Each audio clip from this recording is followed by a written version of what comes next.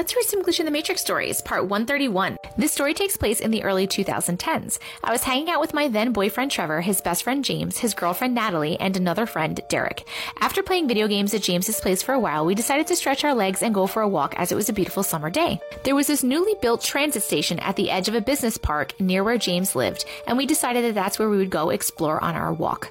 We passed some older businesses that had been there for years. One James even mentioned his dad used to work at, and came across another building that looked abandoned, but none of us had ever seen before. It was at least 5 stories tall, looked brand new, with what looked like a large greenhouse that was covered internally from top to bottom with sheets of blue printer paper taped together to block out any view of the inside. That's Creep City. I feel like that's like where murders happen and bad shit goes down in a place like that. Just run.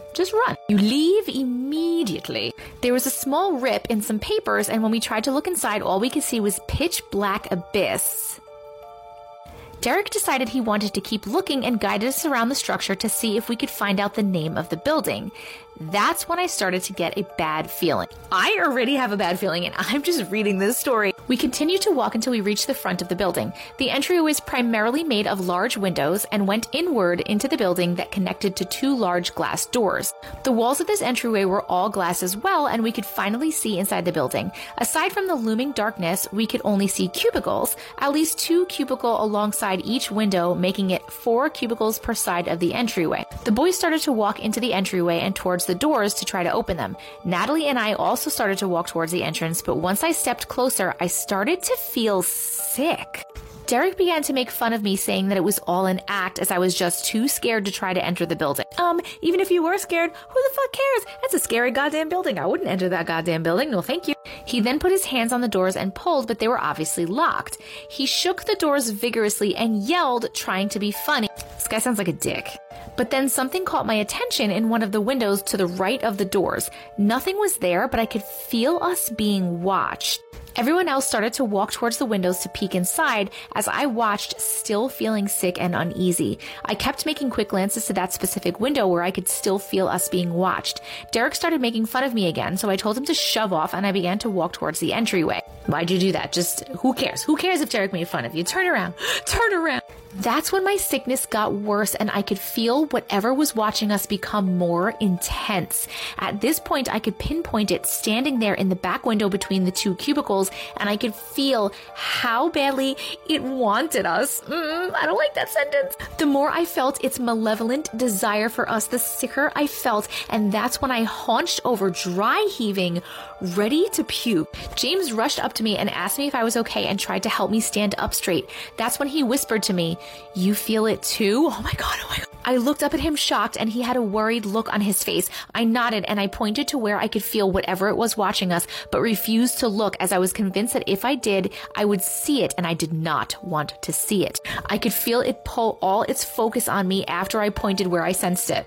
James finally spoke up and told the rest of our group how he felt something nefarious inside and that we needed to leave. Derek laughed, but James shot him a dirty look. I do not like Derek. I hope we are not friends with Derek anymore. My boyfriend Trevor finally came up to me and helped me walk away from the building towards grassy field that ended at the edge of a main road, and everyone else followed.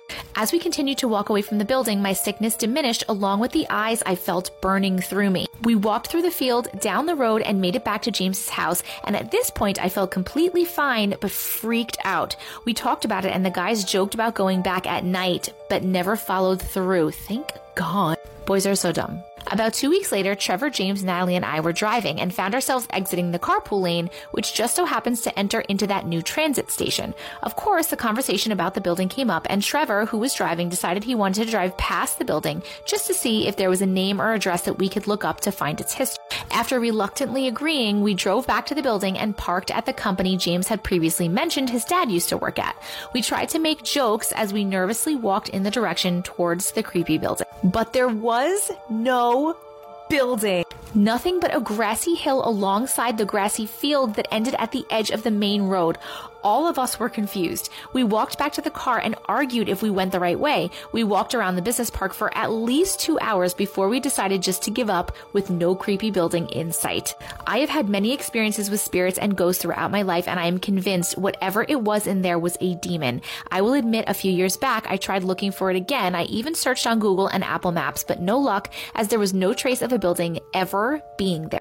Now I don't ever go into that business park when I go to visit my family back home. Even when Pokemon Go came out and I take my little brother Pokemon hunting, I would avoid that area at all costs. Oh my God, that was such a good one. I love when shit disappears. That thing was definitely wanting to lure you guys in. And it's a good thing that you and Trevor, was it Trevor?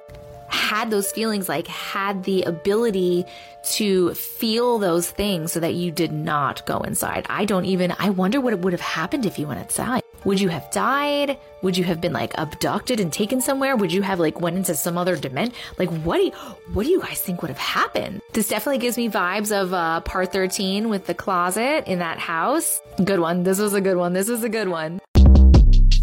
Short Cast Club.